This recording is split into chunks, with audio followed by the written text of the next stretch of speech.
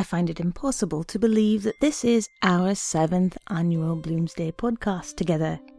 And so to celebrate, if you visit the website, you will find a bonus track. Now, if you're a teacher using this podcast in your classroom, and your leanings are more conservative, then I don't know what you're doing teaching Joyce, actually, but in any event, you won't want to go and look for this bonus track. If, however, you want to hear me at my most scandalously obscene, go be intrepid and you'll be sure to find it. It's Thursday, the 16th of June 2011. Happy Bloomsday! It's Miette's bedtime story podcast. 2 Gallants by James Joyce. The grey, warm evening of August had descended upon the city, and a mild, warm air, a memory of summer, circulated in the streets. The streets, shuttered for the repose of Sunday, swarmed with a gaily coloured crowd. Like illumined pearls, the lamps shone from the summits of their tall poles upon the living texture below, which, changing shape and hue unceasingly, sent up into the warm grey evening air an unchanging, unceasing murmur. 2 young men came down the hill of Rutland Square. One of them was just bringing a long monologue to a close. The other, who walked on the verge of the path and was at times obliged to step on to the road owing to his companion's rudeness, wore an amused, listening face. He was squat and ruddy. A yachting cap was shoved far back from his forehead, and the narrative to which he listened made constant waves of expression break forth over his face from the corners of his nose and eyes and mouth. Little jets of wheezing laughter followed one another out of his convulsed body.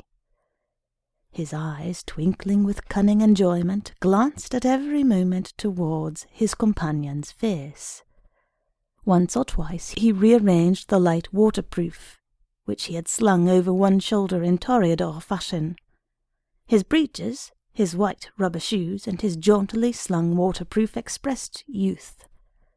But his figure fell into rotundity at the waist, his hair was scant and grey, and his face, when the waves of expression had passed over it, had a ravaged look.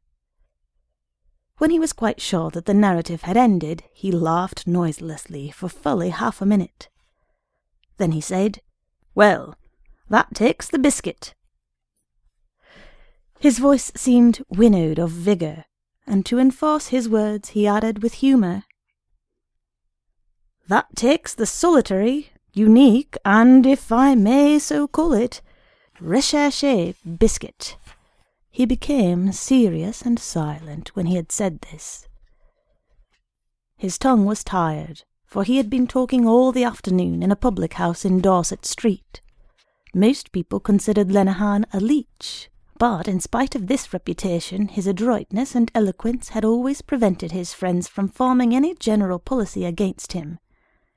He had a brave manner of coming up to a party of them in a bar, and of holding himself nimbly at the borders of the company until he was included in a round. He was a sporting vagrant, armed with a vast stock of stories, limericks, and riddles. He was insensitive to all kinds of discourtesy. No one knew how he achieved the stern task of living, but his name was vaguely associated with racing tissues. "And where did you pick her up, Corley?" he asked. Corley ran his tongue swiftly along his upper lip. "One night, man," he said, "I was going along Dame Street, and I spotted a fine tart under Waterhouse's clock, and said good night, you know. So we went for a walk round by the canal, and she told me she was a slavey in a house in Baggot Street. I put my arm round her and squeezed her a bit that night. Then next Sunday, man, I met her by appointment. We went out to Donnybrook, and I brought her into a field there. She told me she used to go with a dairyman. It was fine, man. Cigarettes every night she'd bring me, and paying the tram out and back. And one night she brought me 2 bloody fine cigars, the real cheese, you know, that the old fellow used to smoke. I was afraid, man, she'd get in the family way, but she's up to the dodge." Maybe she thinks you'll marry her, said Lenehan. I told her I was out of a job, said Corley. I told her I was in Pimm's. She doesn't know my name. I was too hairy to tell her that, but she thinks I'm a bit of class, you know.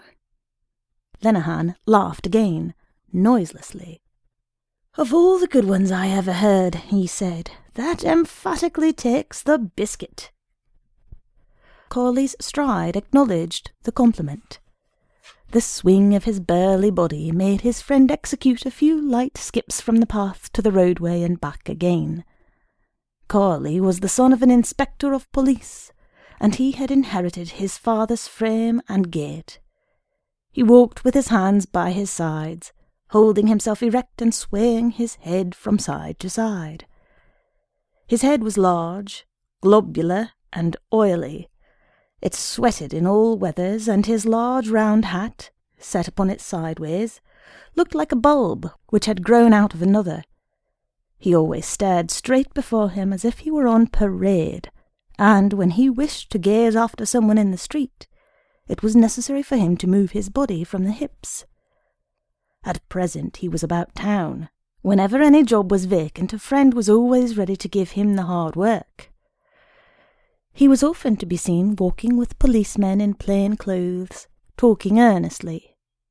He knew the inner side of all affairs, and was fond of delivering final judgments. He spoke without listening to the speech of his companions.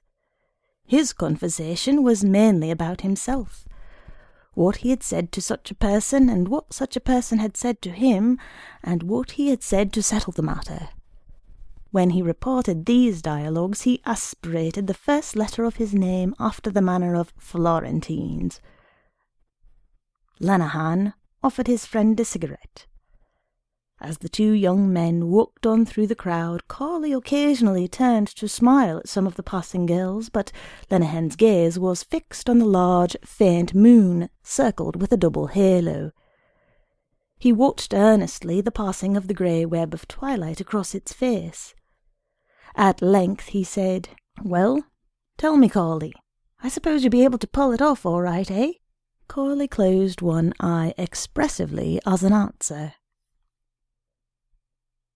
Is she game for that? Asked Lenehan dubiously. You can never know women. She's all right, said Corley. I know the way to get around her, man. She's a bit gone on me. You're what I call a gay Lothario, said Lenehan, and the proper kind of a Lothario, too. A shade of mockery relieved the servility of his manner. To save himself, he had the habit of leaving his flattery open to the interpretation of raillery. But Corley had not a subtle mind. There's nothing to touch a good slavey, he affirmed. Take my tip for it. By one who has tried them all, said Lenehan. First I used to go with girls, you know, said Corley, unbosoming. Girls off the South Circular. I used to take them out, man, on the tram somewhere, and pay the tram, or take them to a band or a play at the theatre, or buy them chocolate and sweets or something that way. I used to spend money on them right enough, he added in a convincing tone, as if he was conscious of being disbelieved. But Lenehan could well believe it. He nodded gravely. I know that game, he said, and it's a mug's game. And damn the thing I ever got out of it, said Corley. Ditto here, said Lenehan. Only off of one of them, said Corley.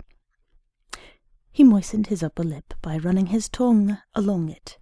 The recollection brightened his eyes.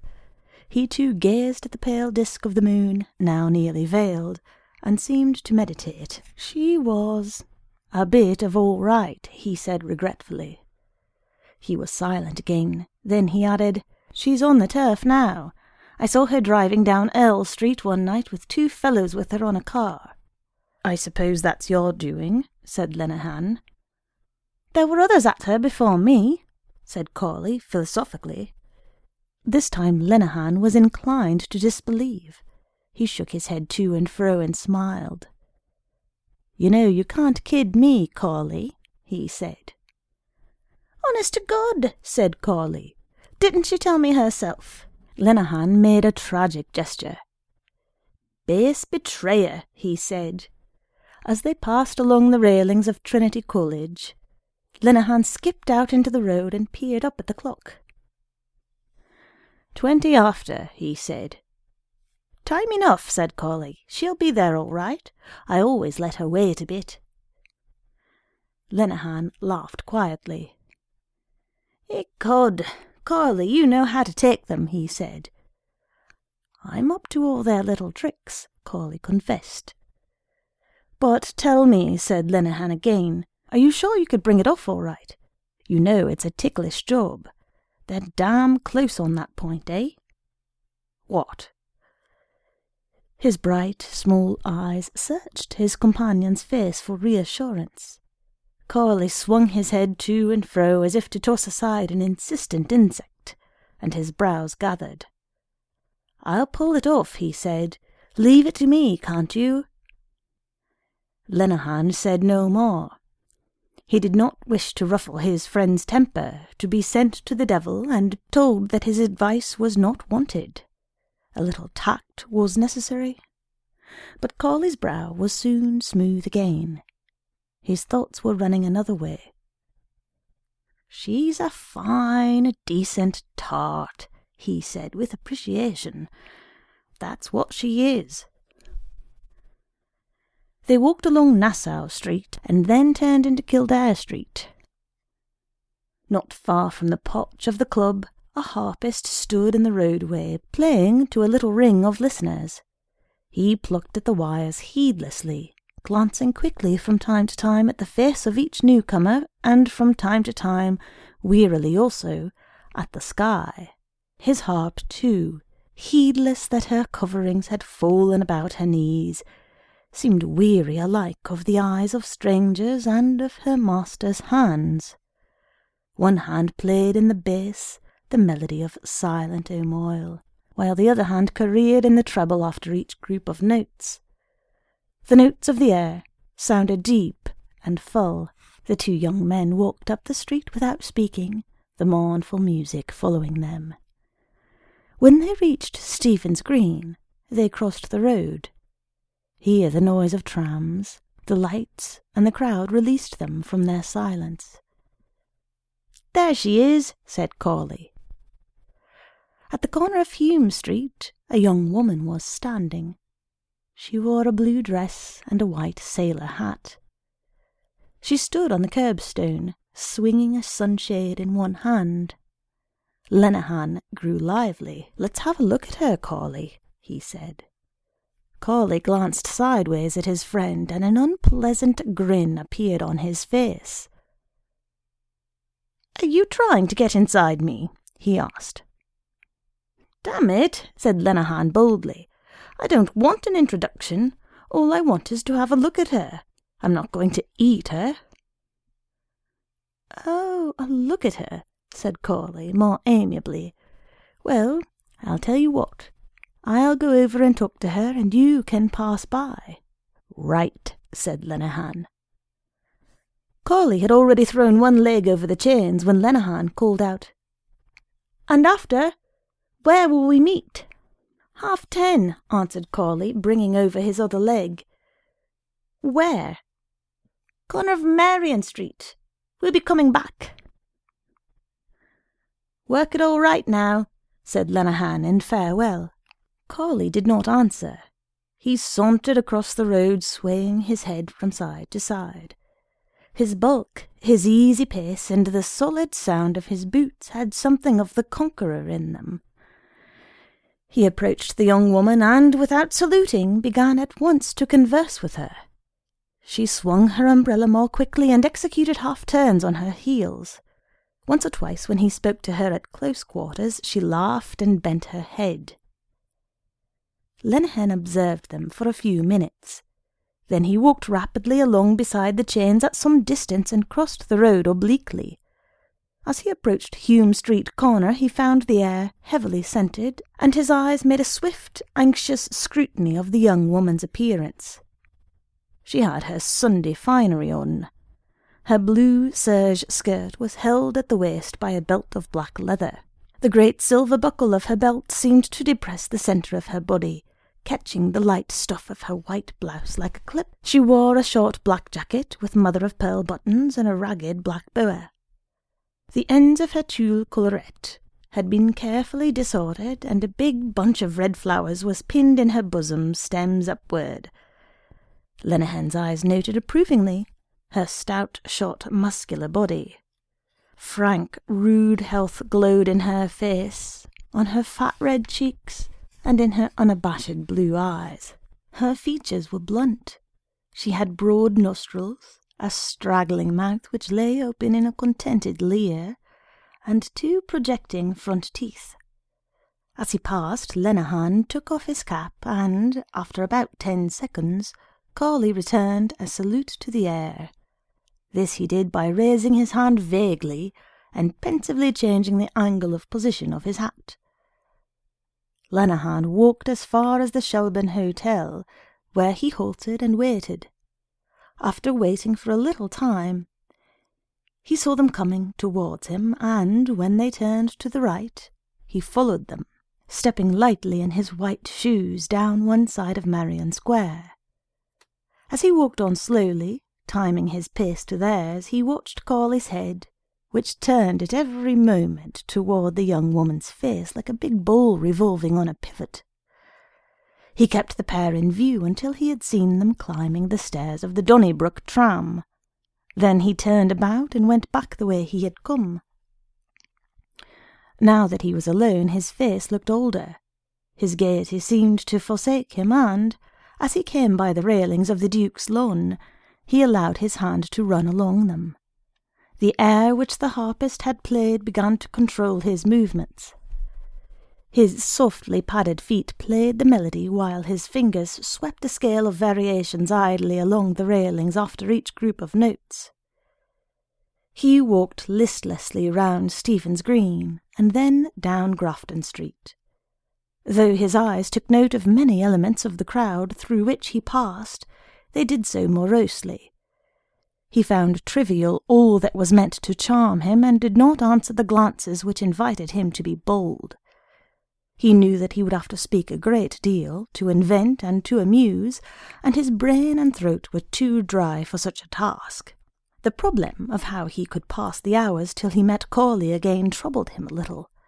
He could think of no way of passing them but to keep on walking. He turned to the left when he came to the corner of Rutland Square, and felt more at ease in the dark, quiet street, the sombre look of which suited his mood. He paused at last before the window of a poor-looking shop over which the words "Refreshment Bar" were printed in white letters. On the glass of the window were two flying inscriptions, "Ginger Beer" and "Ginger Ale." A cut ham was exposed on a great blue dish, while near it on a plate lay a segment of very light plum pudding. He eyed this food earnestly for some time, and then, after glancing warily up and down the street, went into the shop quickly. He was hungry, for, except some biscuits which he had asked 2 grudging curates to bring him, he had eaten nothing since breakfast time. He sat down at an uncovered wooden table opposite 2 work girls and a mechanic. A slatternly girl waited on him.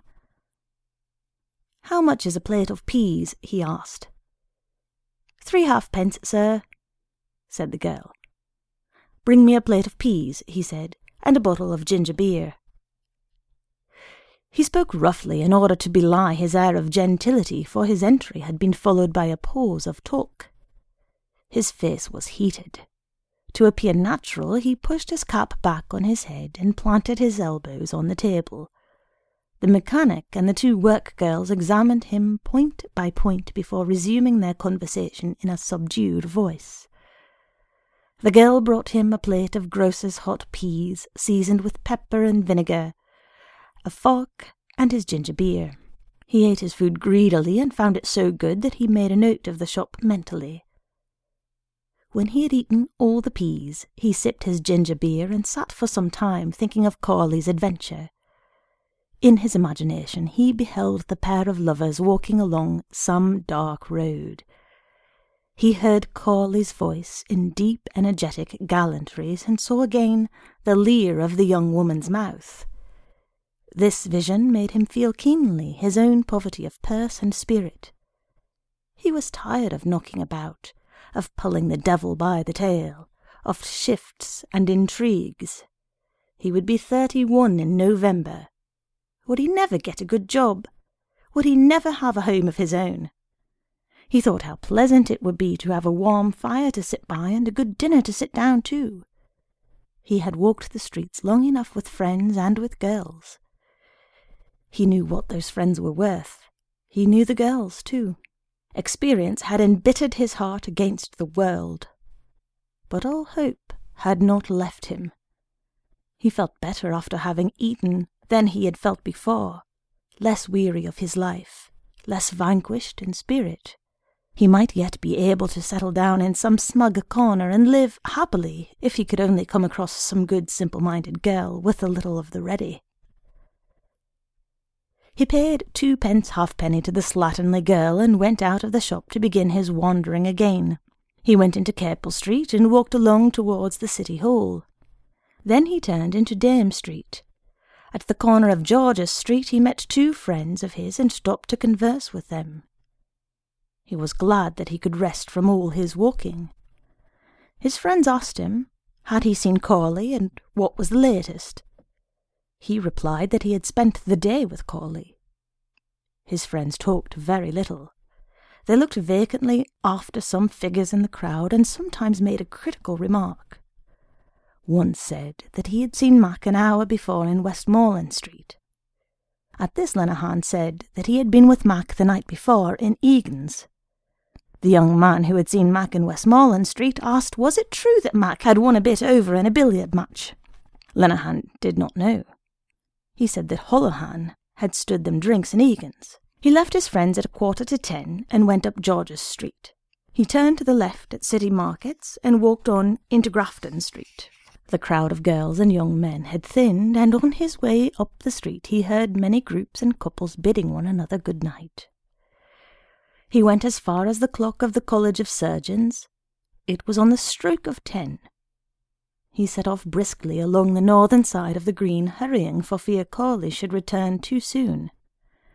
When he reached the corner of Marion Street, he took his stand in the shadow of a lamp and brought out one of the cigarettes which he had reserved and lit it.